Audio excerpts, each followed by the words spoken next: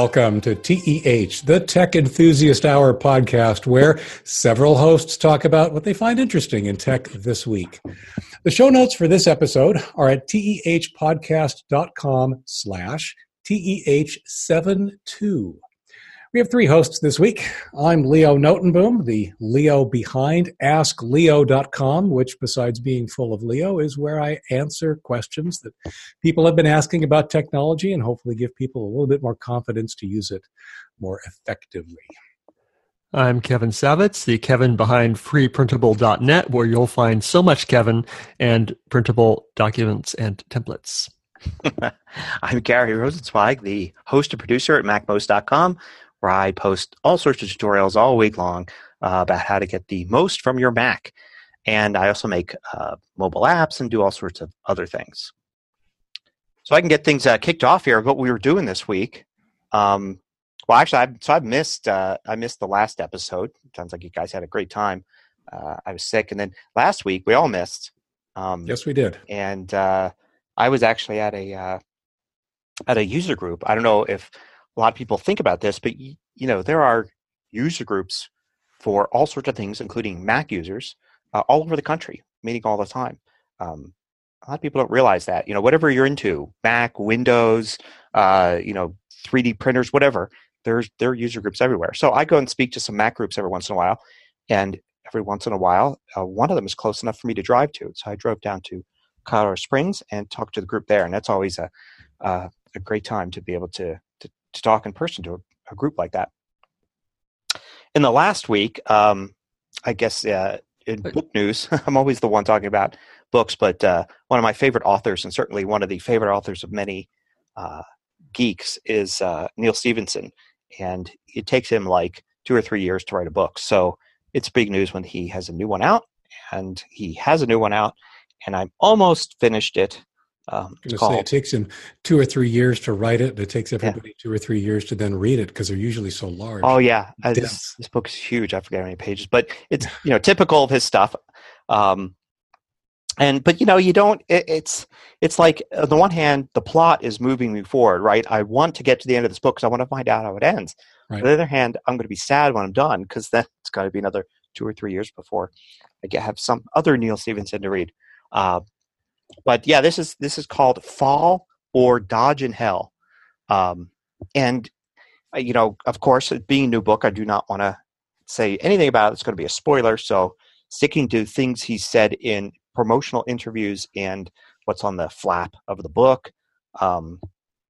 It's interesting that he doesn't typically write sequels or things like that, books that are connected. I mean, he wrote this Baroque Cycle 3-book series that was a kind of a prequel to Cryptonomicon, one of his most popular books. But other than that, most of his books have been standalone. And this is definitely a standalone, but it's a sequel in a way to Reamde, which was a tech thriller he wrote about a decade ago. Interesting. Or maybe 8 years ago. And that's revealed in the title because Dodge is the name of the character. So Fall or Dodge in Hell, it refers to Dodge. And of course, right away in the book, you're right there with Dodge again, several years after the end of Reamde.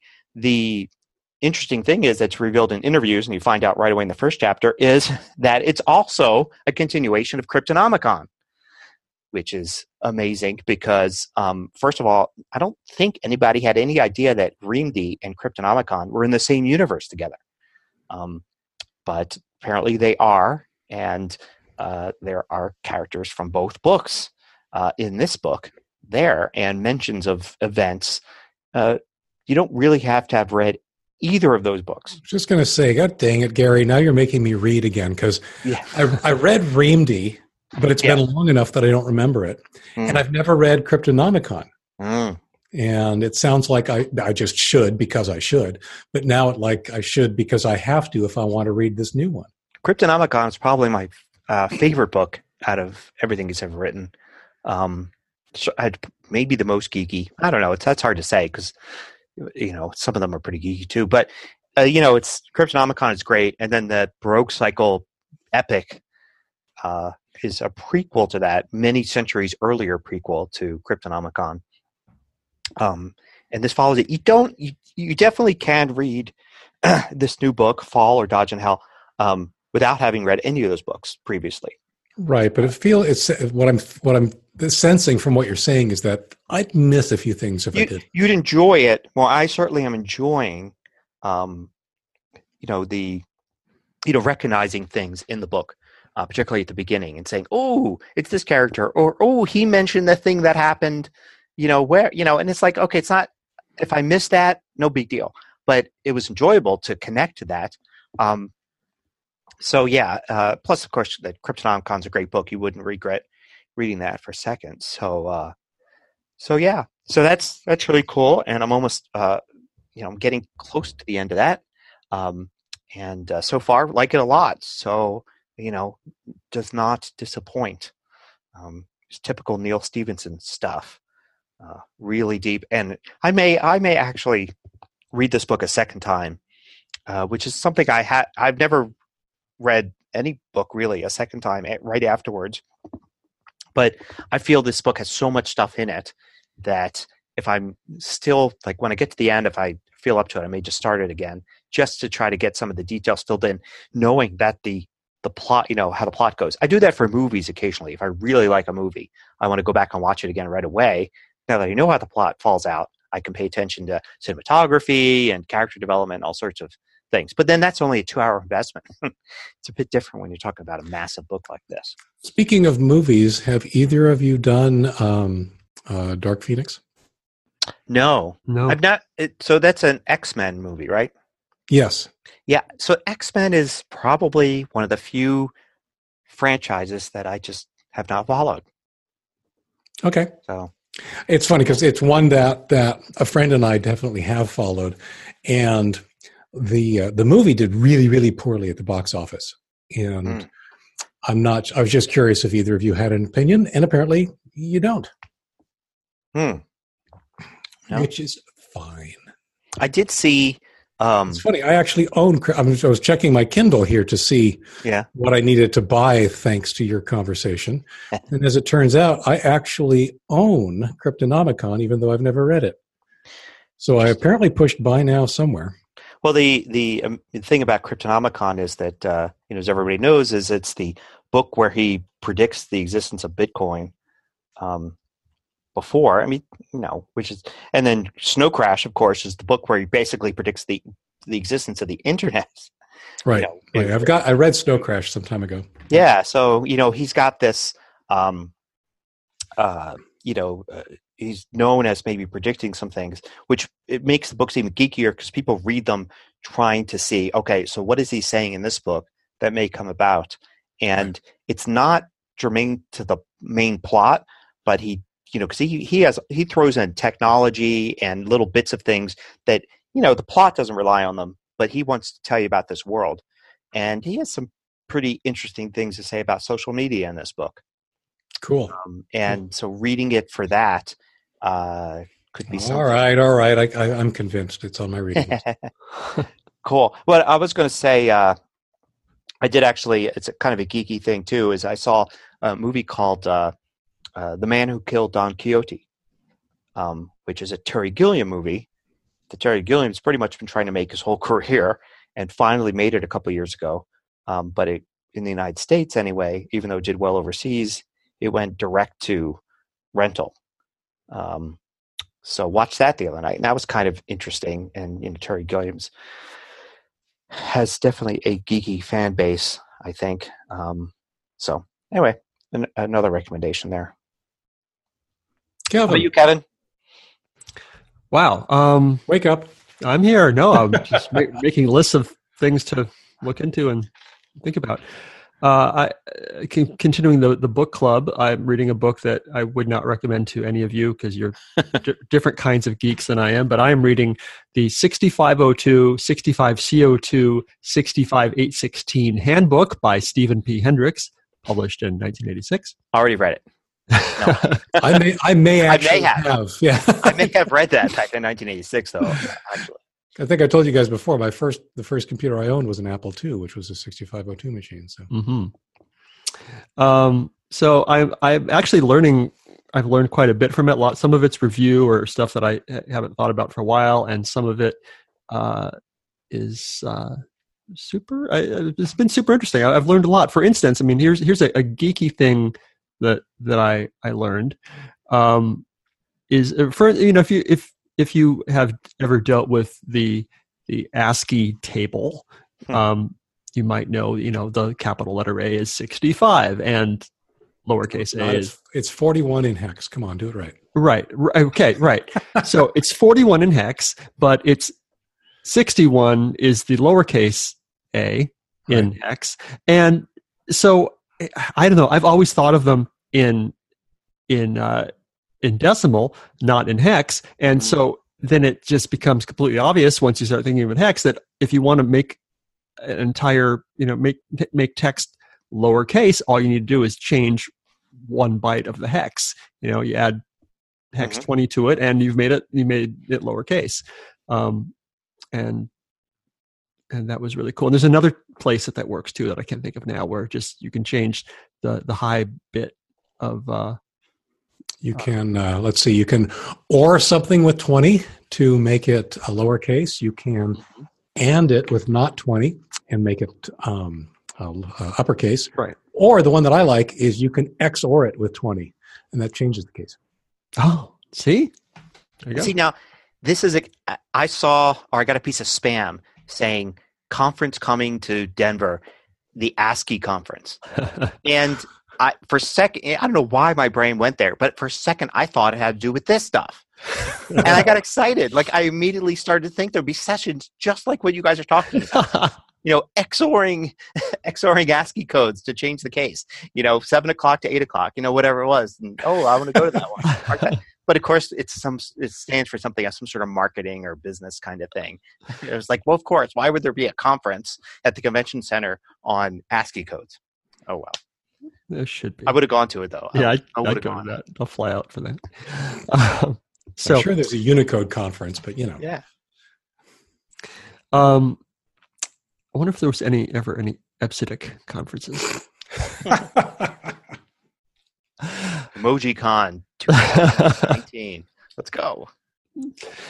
So one of the things I did this week was I was doing website stuff, and I went to some website and was like, wow, this website is old and it's funky and it hasn't been updated for at least 5 years, and I would be sad if it went away. So I learned how to use wget to download the entire friggin' site. And so now I have a copy of it. And it's not that hard. I had to install wget on my Mac because it doesn't have it by default. And I had to install Homebrew because I never did that on this Mac. But basically, I have this little piece of code now that I can point it to a URL, and it downloads the website to my computer, and I put it on an external hard drive, and then I have a copy forever, and if it never disappears, then I can put it back. So I had fun this weekend kind of downloading some of the jankiest, you're going to fall down any minute websites that I could find. So Kevin, isn't this what archive.org does? It is. It is what archive.org does. I mean, it sounds like how archive.org started, right? Yeah. I want to save that website. Yeah. In practice, when I have gone to archive.org, and I love archive.org, I give them money every month. I love the Wayback Machine. Mm-hmm. I'm not complaining about them in any way. But they're trying to download everything, and you can't.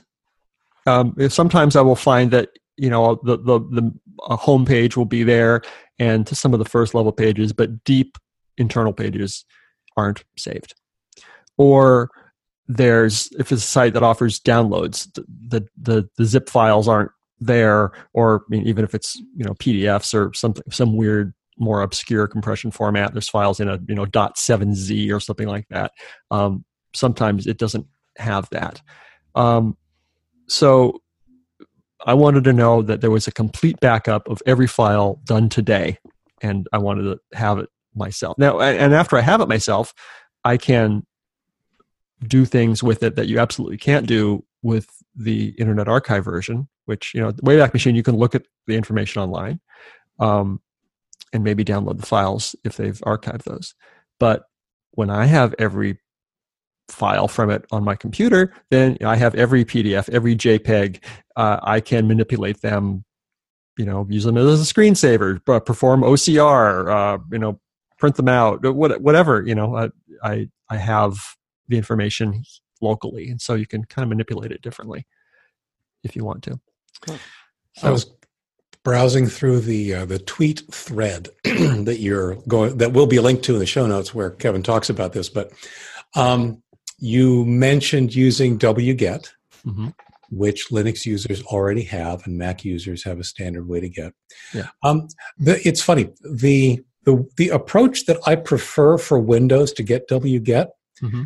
is to first install a Linux subsystem. So I've actually got Linux. I'm trying to remember. It's one of the. I installed the Debian distro. That's a Linux user's answer to everything. Well, first install Linux. It is and it isn't. But when you're starting by saying, "Hey, I want this Linux tool," yeah. Well, why not solve the problem, right? Sure. And Microsoft is apparently starting to look at that too, because there's now some kind of rumor that they're like splitting Windows and they're going to be integrating the Windows or the Linux kernel more tightly, et cetera, et cetera. Don't have to wait for that. In Windows 10, just install something like the Debian Linux subsystem. You can open up a bash shell, and if you don't have wget, you can use apt-get to get it, and it's just it's just there, which is in many ways the right solution. I have struggled over the years with getting Windows versions of Linux tools because they're good tools. They solve problems in geeky ways and that are really useful. And unfortunately, there's no really consistent single source to get you those same tools in a usable format under Windows. So I just wanted to throw that out for anybody running Windows 10 to use that as the approach. Didn't mean to hijack you there. No. I really didn't know how Windows people did it. I kind of tried to research it and put it in the Twitter thread, but I wasn't sure if that was really the right answer. So I downloaded a few of the jankier websites that I knew about, and then I started to get cocky, and I tried to download three of the bigger websites that I don't think are going to go away, but just why not? Just to be safe, just to see what would happen. It was more of an experiment. One of them, it worked for about 24 hours and downloaded it. The other one, oddly, number 2, they started doing an upgrade of the site, like changing the forum software at the same time. So, man, if I had this idea a weekend before, it would have been great because I would have had a backup, before they potentially screwed things up. So I'm downloading stuff as they're changing things. So I got a partial backup, and then things started getting really weird and 404s and stuff. And the other one, it's still downloading. It's been 4 days, and it's still... I have no idea if it's 90% done or 2% done, but it's just working like crazy downloading things over my gigabit connection. So I'm kind of surprised you haven't run into situations where it just didn't work, because I know that one of the security tools, whatever, takes a look at the browser definition string that comes with every request, mm-hmm. and if it's wget, it just disallows it. So, yeah. Oh, another one is if it notices too many requests coming from a certain source. I'm pretty sure I have that one turned on, not to stop this sort of activity. Well, I guess kind of too. I mean, mostly for spiders that get out of control. Right. Good spiders, it's amazing, but the good spiders, like the actual search engines, know to only download little bits at a time, a little today, a little tomorrow. But then bad ones, which are usually like university research projects, they'll just say, "Oh, hell with it. I'll just there's 10,000 pages at macmost.com. Give me them all 1 second after each other." Mm-hmm. And it looks like a denial of service attack is basically what it looks like, and my server will block it as excess resource usage from this IP address. So, Well, apparently that's not built into the default, and the websites that I'm copying aren't the web hosts, webmasters rather, aren't as savvy as. Well, I mean, if the site hasn't been updated in so many years, then right. Yeah. I'm pretty sure that wget will let you spoof the browser identification string to get around that problem, and I'm pretty sure it'll let you throw in a delay too. So, yeah, the delay is key, but then the IP address is usually the main thing that's looked at. Right. So that was that. And my other thing I just wanted to mention is a couple weeks ago I mentioned creating vintage text stickers, and that's been pretty successful. I'm selling 2 different stickers. And people, the nerds that I know, have been pretty into it and buying them like crazy. So I now have an Elephant Memory System sticker on my laptop. It's awesome. Looks great. Excellent. Glad you're happy with it. So we have Elephant and then Beagle Brothers, which was they made floppy disks. And I'm working out a deal with another company that still sort of exists. So they're letting me use their old logo. So cool. Who knows later there. Look forward to that. Cool. Well, yeah, I have to get an order in. I definitely want a Beagle Brothers. They used to produce for the Apple II at least, and I think they did it for other systems too, probably the Atari, these one single sheets that just had their logo at the top, and then it was filled with information, like little codes that you could enter into an Apple II to do different things, and memory addresses for different little settings. And right, they had these posters and be like, here are the 16 colors, and here are the numbers. To access those colors. Here's the peaks and pokes, and here's the DOS commands, and they were just packed. I mean, like, it was fascinating to look at because it was tons of information on a sheet. And then we would, of course, copy them in high school. And all the geeks had a copy. The Beagle Brothers, there's a new one. Did you see they came out with a new one? They updated some of the nerds for the Apple-DOS OS version, whatever that just came out. So Beagle Brothers is definitely something that I remember, and that logo was nostalgic for me. Yeah. So I guess that is all my news. Well, last week, I took my cousin and her husband back to the airport. They were visiting from the Netherlands. They had just wrapped up 3 weeks of RVing around British Columbia, up into the Yukon, and over to Alaska. They had a great time. Then at the end of their trip, they decided to come down and spend a few days with us. Sent them off to the airport. Did more border crossings in 1 week than I've done all year, I think. But one of the things that made me think about, before she came, she asked me about, okay, how do I get connectivity while I'm poking around out there? The previous time she came, a year and a half or 2 years ago, I let her borrow my jetpack and just ran her off my data plan. And when they needed connectivity and there wasn't something like free Wi-Fi somewhere, she would just connect using that, and it worked. But this time she didn't come here first. She came here last. So, of course, I couldn't get it to her in time for her trip. They ended up purchasing in the Netherlands a SIM card that she put into, I think, actually her tablet, of all things. There was at least one phone call where apparently she's holding the tablet up to her head as if it's a really oversized phone. But apparently that worked really well. And what I realized in thinking about it is that especially in Europe, or especially for folks that are traveling a lot more, this kind of approach is real common. It's real easy to get yourself a SIM, install it into a device you have, and then just be good to go. The day she arrived in Canada, she connected and texted me the new phone number she would have in case we needed to talk.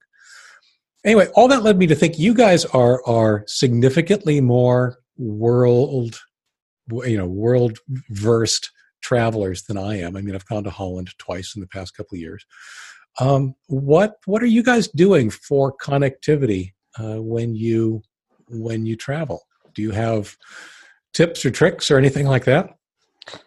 Well, I've been using mostly whatever Wi-Fi I can find, usually at the places I'm staying.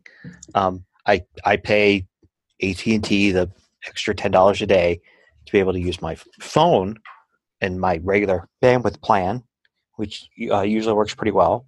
But that's pretty much it. I've never done any of the tricks with like getting a SIM card or, some sort of MiFi little device, while overseas. I have heard recently about this one called SkyRoam. Have you guys heard about that? No. It's like a MiFi little device you get, or you can rent, or you could buy it, and then it's supposed to get you 4G LTE. Right. And it's funny because my cousin actually pointed me at that before she came over. I think it was this one. Yeah. And I am not sure what convinced her to go the other way, to go with the traditional SIM. I think it was more that this was unlimited Wi-Fi for just $9 a day, which wasn't really that much of a saving. It's great if you are a constant traveler and you've always got it, but it doesn't compare to just getting a cheap SIM card. Yeah, I mean, I found that the problem kind of keeps taking care of itself the further in time we go. Like, it's becoming more and more common to get Wi-Fi everywhere, so it's becoming more of a non-issue. I mean, even like last summer, traveling around Europe on train, by train, the trains always had Wi-Fi. And that was easy. Places I would go, restaurants would advertise that they had Wi-Fi. Places that, even tourist locations would advertise their Wi-Fi availability, and give you a password or whatever. It seems like restaurants, 2 years ago when I was in New Zealand, restaurants made it a big deal, and they're advertising that they had Wi-Fi for you if you ate there. So, compared to like 10 years ago, where it was a lot tougher, it's the kind of thing, well, just wait long enough and Wi-Fi is just available in more and more places. And then hopefully, of course, in a few years, we've got the competing, systems from SpaceX and Jeff Bezos and all that, with their global Wi-Fi systems. The last time I was both last times I was in the Netherlands, I did what you did, basically the equivalent with Verizon. It's $5 or $10 a day. And it's a little pricey if you're there for any length of time. We were there for short trips. These were like, under a week. So it was like $50 or $60. And it was one of those things that fine, just make it work and I don't have to think about it. But what was really nice about it is that I had connectivity while I was like on the road. And Google Maps, for example, to get me from point A to point B became a really, really useful tool. And that seems like that wouldn't be available if you're just hopping from Wi-Fi hotspot to Wi-Fi hotspot. Right. No. Do you use a VPN? Yes. Which one? Right now I'm using NordVPN. I find I get asked this question all the time. I don't find too much difference between VPNs. I've used a bunch of them in the last 5, 6, 7 years. And they all work great when you have strong Wi-Fi. And then when you don't have strong Wi-Fi, they all suck. Because basically what happens is you end up with Wi-Fi that you drop all the time. And if you're not using a VPN, you basically drop for a few seconds, you're back on, maybe you don't even notice because you weren't actually doing anything at that moment. But when you do have VPN, it's kind of reconnect now, the VPN. So a momentary drop-off becomes a minute delay while the VPN adjusts, and it becomes a pain in the neck. Right. So what, from everything I could figure out from my security know-how, the main problem with not using VPN today, if you only ever go to SSL websites and services, so everything's HTTPS or anything you're using like your mail servers, SSL, the main problem is without a VPN, somebody could see what site you're going to. So they could see you're at Google's mail site. They don't know what you're doing there, but you've definitely looked up the IP address, in DNS for Gmail or for, Amazon, whatever it is. That's all public because of the open DNS. Right. But they can't see what you're doing. So it's not a good solution for everyday use to not use VPN. But if all I need to do really is check my email and check my website, which is SSL, and nothing else, then it's like, okay, have a field day with the fact that I checked my email and my website. Like, you didn't need to to hijack the router for that. You could guess that that's what I was doing, or I could have just told you if you asked me. So a lot of times I do give up. I mean, especially if you're on vacation, right? And you've got all of, Budapest in front of you. As soon as you just check your email, you can get going.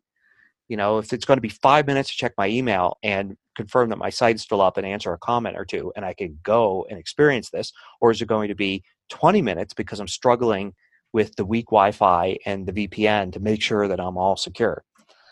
So when I'm traveling, generally I will use my VPN, which I think it's called private internet access. I will use it when if I'm in a foreign country or even a different city and I need over hotel Wi-Fi or something, I need to log into my bank to move money around or something like that. If it's something like, I'll take that extra layer of security, just in case. But if I'm just looking around at Google Maps or trying to look at a museum website or something, there is no point in that at all. Yeah, you're on SSL already, and nobody can really get anything on you just by doing that. Yeah, if I am like, oh, I need to check my bank account, or I do remember like one time when I was in Prague last year, I needed to transfer money between one bank and another bank. Oh, I made sure VPN was on for that. Sure. Yeah, right. But even though I'm not quite sure that it made that big of a difference because both connections were secure, were SSL. But yeah, I wish it worked better. But I know that it's not really the VPN's fault. It's the Wi-Fi. It's just sometimes the Wi-Fi is really bad where you're at, and a bad Wi-Fi connection with VPN is going to be worse. Right. So, going back to Leo's original question, I also have not fussed with SIM cards or anything. Okay. I used to have AT&T Mobile, and I did the $10 a day thing, and that was fine. It did the job. It was $10 a day. Sure. I was talking to someone who does a lot of international travel for music gigs that he plays, and he suggested to me T-Mobile, which has a international plan that just kind of built in, where you can just use it anywhere and as part of the cost. So there's kind of two levels of that, and the level I'm on now, but I'm probably about to change before I do summer travel, is level I'm on now is basically 128K is your bandwidth. It kind of throttles you. So you want to look at Twitter, it absolutely works. If you want to look up a museum website, on your phone, you can do it. It's slow. It's not the speeds that we're used to. And if you pay a little more, which I'm going to do, then it doubles the speed to 256, which I think will be more tolerable. And you get some other features that I can't remember. That's still pretty slow. That's like old DSL speeds. Yeah. So, but your Google Maps will work anywhere, and you can access at least some internet when you're driving down the road. Right. So, and it's cheaper and that's fine. If I really needed to super get work done or something, but like Gary said, I usually just find Wi-Fi for the serious stuff. Right. Yeah. One thing about those $10 a day deals that AT&T and Verizon and everything offer is they're great when you're thinking of an individual person. As soon as you have a family, so 18 days overseas, okay, $180, and it's just done, right? $180, and I don't have to even think about internet. But then multiply that by 3 because you have 3 people, and now suddenly it's like, oh, wait a minute. And the same thing even with that Skyroam thing, $9 a day for while you're traveling is great, except there's only one of those devices. So as long as your family's going to be together at all times, then that's fine because you can all connect to it. But as soon as one of you wants to go to a museum while the other goes to the market, it's like, okay, who gets to take the internet with them? Because the other person's not going to have it, or they're going to end up paying $10 for the AT&T thing, in which case, what was the whole point? Right. So it's frustrating. There's these little frustrating things. Yeah. Well, I will say that it was very, very nice to, at least on my plan, Canada is part of the United States. Oh, And that's really nice. What is that for on Verizon? Verizon, yeah. I would prefer it, all things being equal, that the United States were part of Canada, please. Well, Yes. that's a different discussion entirely, my friend.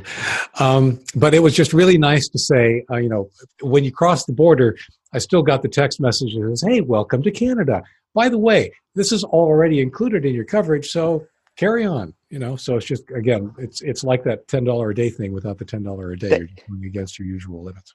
That's actually been the only horror story I ever have with international, data has been simply just the wife going on a trip to Seattle. Okay, so in your neck of the woods, this is years ago, but I don't think anything's changed with our plan. And simply wanting to take the day to drive into Vancouver to visit somebody. Sure.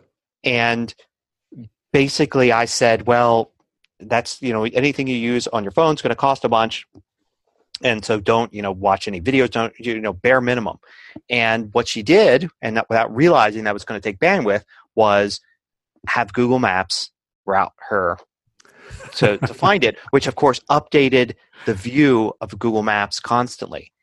And it downloaded what normally would be on your computer, not that much data, but it added up to $300 of roaming data.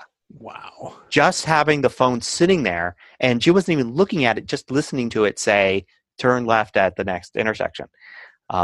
Yeah. So that was a surprise. It's like, you're just crossing from Seattle to Vancouver just to, for an afternoon to have lunch with somebody, and you end up doing $300 in data because of the Canada being international. And I don't know. I do remember years ago when we would visit my mother-in-law, who lived about like a mile from the Canadian border, probably less. And yes, every once in a while the phone would trip into roaming because the signal from the other side of the border was stronger. And at that time, the thing to do was to, I think we actually had to call the phone company and say, hey, I wasn't, it wasn't me. Don't charge me. Yeah, definitely have to turn off roaming if you're getting that close to the border. But it shouldn't be that way. It really, I don't know. And the funny thing is, I haven't looked recently, but I think AT&T now, you said it includes Canada. I think ours includes Mexico. Like, you could just, it says it's not U.S., but if you look closely, it says U.S. and Mexico. Right. So you can actually go down to a resort in Mexico and you don't have to even think about it. Right. It's like, but no, if you cross that Canadian border, you better think about it. It's going to cost you a fortune. It's funny because it reminds me actually that one of the things my cousin did mention is that this was one of the very interesting side effects of creation of the European Union, is that they just got rid of all that. There's no roaming in the EU. And so it's all one big area. And now with Brexit coming up, they're kind of confused as to wondering just exactly if that's going to affect anything or not. Ireland and Northern Ireland may have the same issue as U.S. and Canada. Yes. You think, I'm just going to go and have lunch with my friend just 10 miles down the road, and suddenly you're paying roaming charges. Yep. Yeah. Anyway. Yeah. Let's see. Gary. Yeah. They did something interesting. I don't quite understand it all. Tell us more. There's a lot of Apple news, but so we have to kind of pick and choose what we'll talk about. And with this one little thing Apple announced, when they had their big deal announcements at Worldwide Developers Conference, is basically a button. They announced a button called Sign In with Apple. So the deal is that when you go to different websites on the internet, the old-fashioned way of doing it is if you needed an account for any reason at all, which could be as simple as just having a set of preferences or storing some data at the site, you'd have to give your email address, make up a password, and then you have another email address and password to keep track of. The site has email addresses and password to keep track of, and that's how you log onto the site. But years ago, some clever people decided, well, you can use login systems from other websites. So the two biggest ones are probably Facebook and Google. Twitter's got one too, and there's a whole bunch of others. And you'll see buttons that say sign in with Facebook. So you go to a website, instead of having to create an account, you can say just sign in with Facebook. And what happens then is the site basically opens up a channel to Facebook. Your browser opens up a channel to Facebook. And if you're already logged into Facebook, then you confirm, your browser confirms automatically that, okay, it's you. And the website is able to look through its channel and figure out, okay, you're a unique person. This is your name. I am a unique person. Thank you. You're a unique person. This is your name. This is your ID. And you're good to go. You don't have to create a login for that site, which is a good thing in general, because you'd rather just have a few logins and then you go to a site and you use your Facebook login to log into this site. Matter of fact, if you're logged into Facebook already, it's all kind of automatic. You hit a button and you're in. You don't have to enter in your Facebook password or anything. It's an interesting way to do it. And as a website developer, it's really cool because you can use these buttons to know that a user is a unique user and store their data with whatever it is they're going to do without having to have this information, a password and their email address and all that. Problem is, there's a privacy issue, right? Your Facebook account's got all sorts of information about you stored in Facebook. Who you're married to, what your likes and dislikes are, all sorts of stuff. So when you log into a site with Facebook, the question comes up, well, how much does this site now know about you? And the same thing's true of Google. Google knows tons about you, what you search, maybe stuff you bought, all that. So if you log in with Google, what does the site now know about you because you used your Google account to log in? So Apple, trying to push their, pro-privacy thing, basically said, we're going to create one, and ours is just going to be as strict on privacy as possible. And it's going to be signed in with Apple, and the site's going to get almost nothing. If it wants your email address, it's going to have to ask for it. So in other words, you go hit the sign in with Apple button, and it's going to come up and say, hey, this site wants your email address. Are you okay with that? And you could say, no, I don't want it to have my email address. And there's very little information that could actually be revealed. It's good because as a website developer, you can use sign in with Apple like you use sign in with Google or sign in with Facebook to establish unique users and differentiate between users. So for instance, if you log on to a site, you could leave a comment and say, my nickname is Gary at the site. Okay. And that's all I want the site to know about me. And whenever I leave a comment, it's just going to say, this comment was written by Gary, and that's it. And now I can edit my comments. I can delete my comments. Nobody else can come in and impersonate me. It's my thing.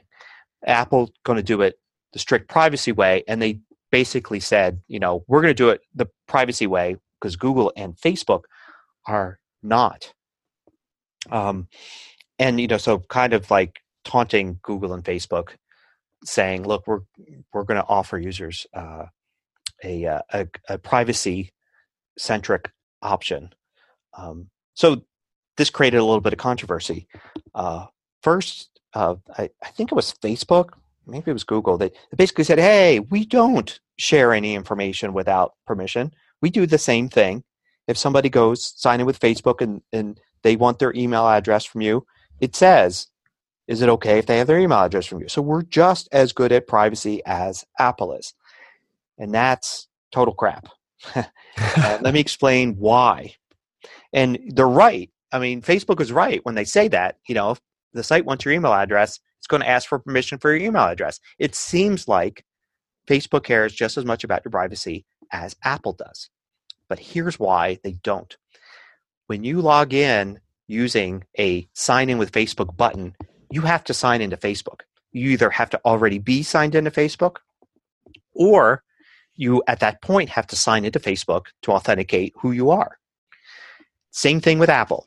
The difference is that when you're done, so you go to example.com, you hit the sign in with Facebook button, you're signed in. That point, you're still signed into Facebook. So when I'm done there, I go to another site, and anything that site's got that tracks me by Facebook, a little Facebook pixel or a like button or anything like that, is going to know who I am.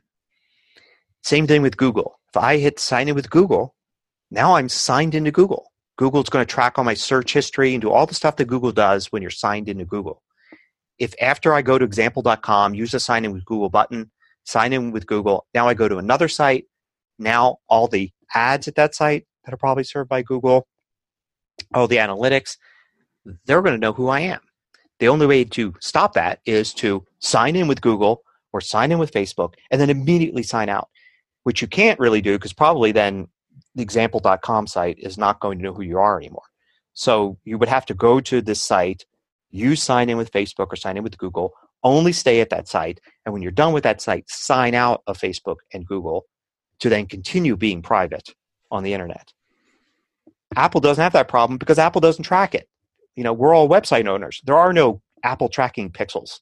There are no Apple ads we could put on our site. There's no Apple analytics. There's none of that. There's nothing at a regular website that tracks who you are if you're signed in to your Apple ID. But with Facebook and Google, there definitely is, and it's at most sites.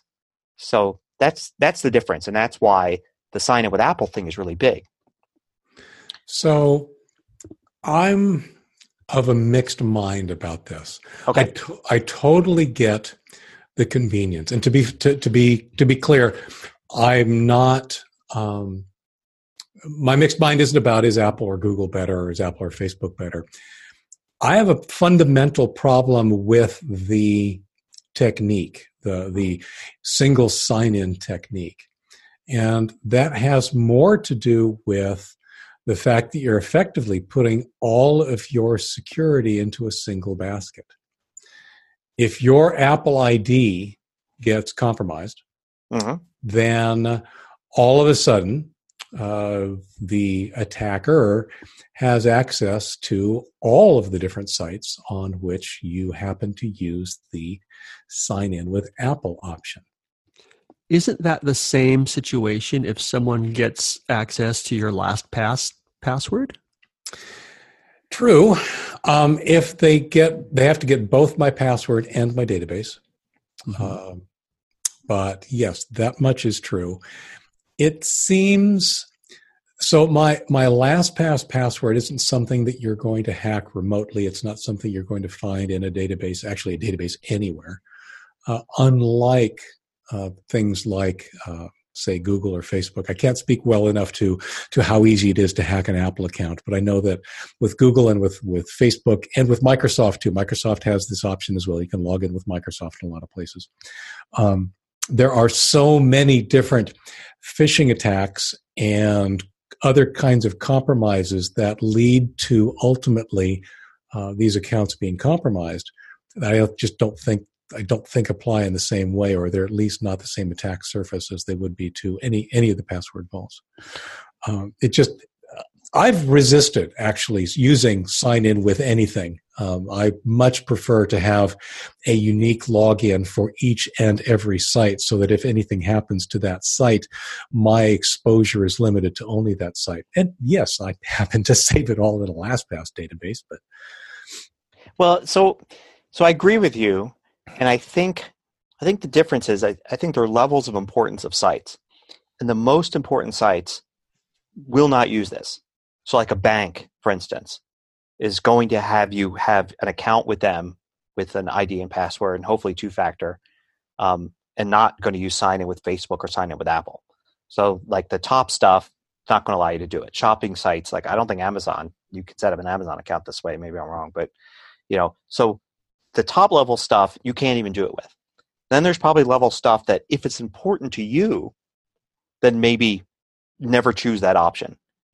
And then you get down to a level where, well, if it's not that important, I'd rather, instead of throwing my email address and another password at a site, use one of these things. And all three that I've mentioned, Google, Facebook, and Apple, all have two-factor authentication.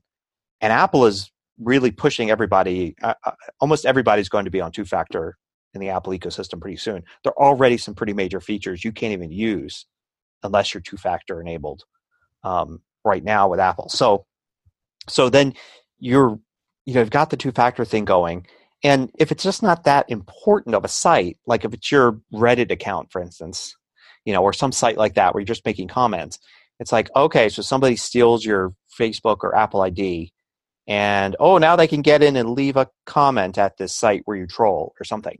It's not like the same as getting what they really want, which is like social media stuff or bank information or whatever. So I think there's levels, and I think using a sign-in button on a site that just is not that critical to you or your identity is preferable to having another account and a password and all that stuff that may or may not even be very secure. Either the site itself doesn't set it up very securely, or you don't bother to use a strong password. So anyway, that's the way I do it. I mean, it's certainly anything I deem as being important. I wouldn't use a sign-in button, and I don't think I've ever come in conflict. I don't think I've ever seen a site that I consider to be important, and they've offered this. It's always been sites where it's like, a gaming site or a site where you just ask questions or something like that, where it's like not that important. Oh, good. I don't want to have to set up a whole account here. I'll just use my sign-in. Like I use it for Goodreads. It's just like there you go. Yeah, I use that with Facebook actually, and which is one of the few logins with Facebook I do anymore. It's funny because Goodreads, being an Amazon property, has started allowing you to log in with Amazon. Yeah, there you go. If it's an Amazon property, sure, I'm going to log in with my Amazon account. Why set up another one? Sure.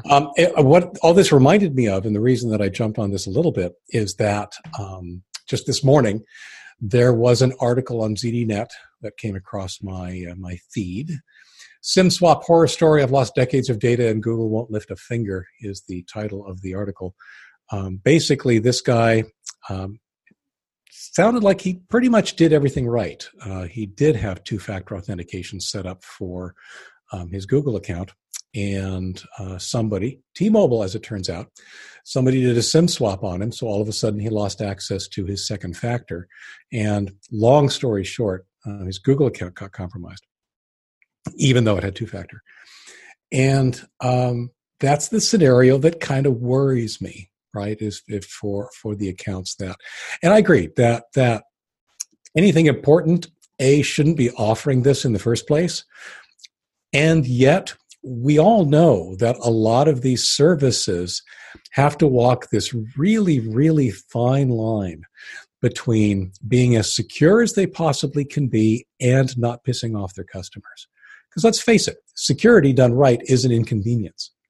And a lot of people rail against some of the security measures that are very legitimate and very real and very important. So from the customer service side of things, I could see some, hopefully no banks or stock brokerages, but I could certainly see some marginally important sites offering this and having it be an issue if somebody gets a major account like their Google account hacked. Yeah, another controversial thing is Apple is insisting that if you're going to use a sign-in button system in an app in the App Store, that you have to include Apple's new one, after a certain date or whatever. So you won't be able to have an app that has sign in with Facebook and sign in with Google and not have sign in with Apple. Now, some people have also noted that their guidelines say sign in with Apple needs to be first. But there's the problem with Apple's guidelines is some of them are strictly enforced and some of them are not. And right. Since this doesn't exist yet, nobody knows if this is one of the ones where, if it isn't first, you're going to get, your app not approved, or it doesn't really matter. It's just like, that's where they prefer it to be. People have been complaining, developers have been complaining about that. Of course, there's nothing wrong with developing your app in such a way so that, the Android version doesn't have sign in with Apple or right. puts it last. I mean, they're just saying one in the App Store has to use that. And it's a privacy thing. It's saying, hey, if you're going to force people to sign in with Facebook or Google, at least give them this option that we're offering. And they're not charging for it. It's free. It's supposed to be pretty easy API. I mean, I've done these before. They're not that hard to do. So you can't really make a complaint. That's a burden if you're already implementing sign in with Facebook to also implement sign in with Apple. So yeah, I could see people complaining, oh wait, Apple is forcing us to do this, but I think they've got good reason. And especially now, because a related story to this is the fact that, a few weeks ago there was it in the Wall Street Journal, I think, or maybe the Washington Post, reported on Apple's privacy is so private. And the story basically was about third-party apps in the iOS store, allowing data to pass, right? So Apple's saying, oh, you're always very private on your iPhone, but the truth is if you're using third-party apps and you've given those third-party apps permission to track you, they're going to do it. And Apple isn't going to stop them. Of course, a lot of the information in that article was really horrible, especially one of the main points they made was that all these different apps, they were sending your IP address back to their server. So in other words, you use their app, and then they got your IP address. And the article didn't mention that any web page you've ever visited since the beginning of the internet sends your IP address back in standard. That's how the internet works. It is. So to actually claim that the apps, which are using, HTTP to communicate back, just like a web page is, of course it's sending your IP address back there. Agreed.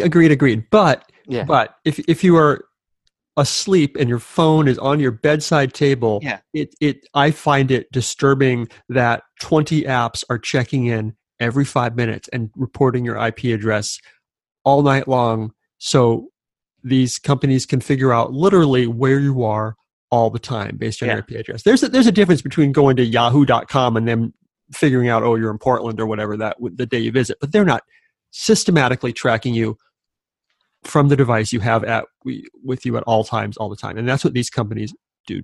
Well, that's agreed, and I think they got to be better at it. I also suspect that a lot of them aren't really tracking you.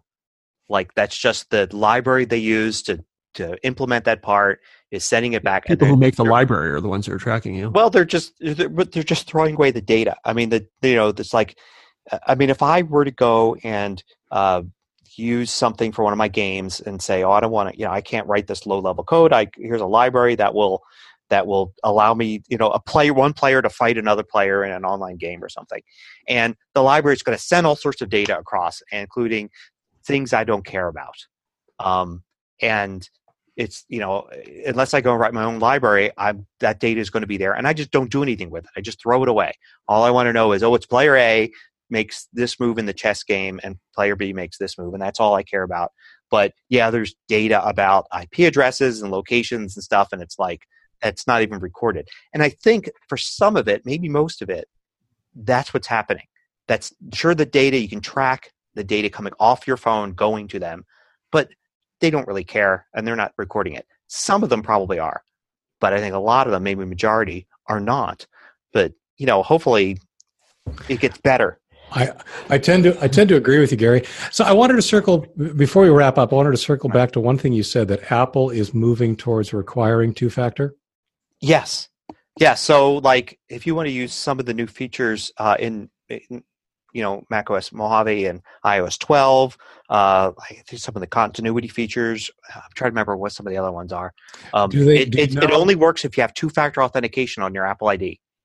And do you know, I could go look this up, I suppose, but you'll know off the top of your head, do they support things like SMS and the Google Authenticator and that kind of stuff, or is it a unique kind of two-factor just to them? Yeah, so they have a unique thing. You can do backups through SMS. So when you go to log on, what it's supposed to do is it sends a 6-digit code to your other Apple devices.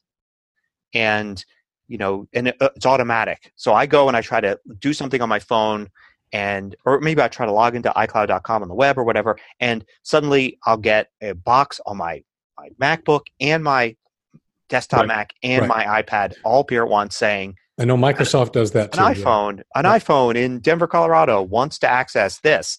And it even shows a map, and it shows a pin on the map. And I'm like, I go to one of them, I say allow, and then it gives me 6 digits. I enter the 6 digits into whatever I'm using, and then it's allowed.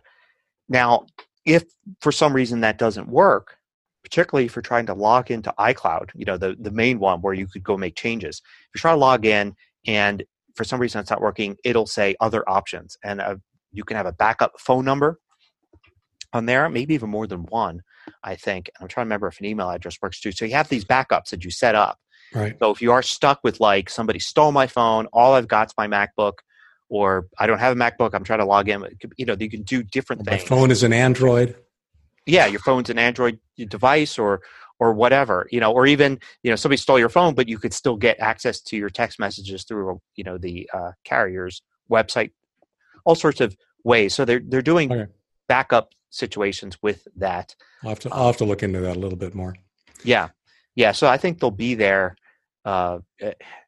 Plenty of people I've heard, you know, they see one little feature and they're like, oh, I want to use this. Oh, it wasn't working for me because I had two-factor turned off. So now I'm using two-factor. It's all it took was this one little feature that was kind of interesting them for a second to push them over the edge to two-factor. And it's like good for Apple to, you know, do that. I understand sometimes it's a technical reason. They're saying, hey, if we're going to have your devices talk to each other like instantaneously with this continuity thing, let's make sure things are really secure first before we start doing these things that could have implications if you have a weak password and that's all it's standing between, you know, your account and somebody breaking into it. Very cool. Hey, I think we need to wrap it up here. My understanding is that one of our attendees has an event this evening, so yes, getting close to our cutoff time. Any other last comments? No. The show notes for this week are at tehpodcast.com/TEH72. You can also find us on Facebook and Twitter at the TEH Podcast. Thanks, as always, for listening, and we will hopefully see you here again next week. Good night, everyone. Bye. Bye.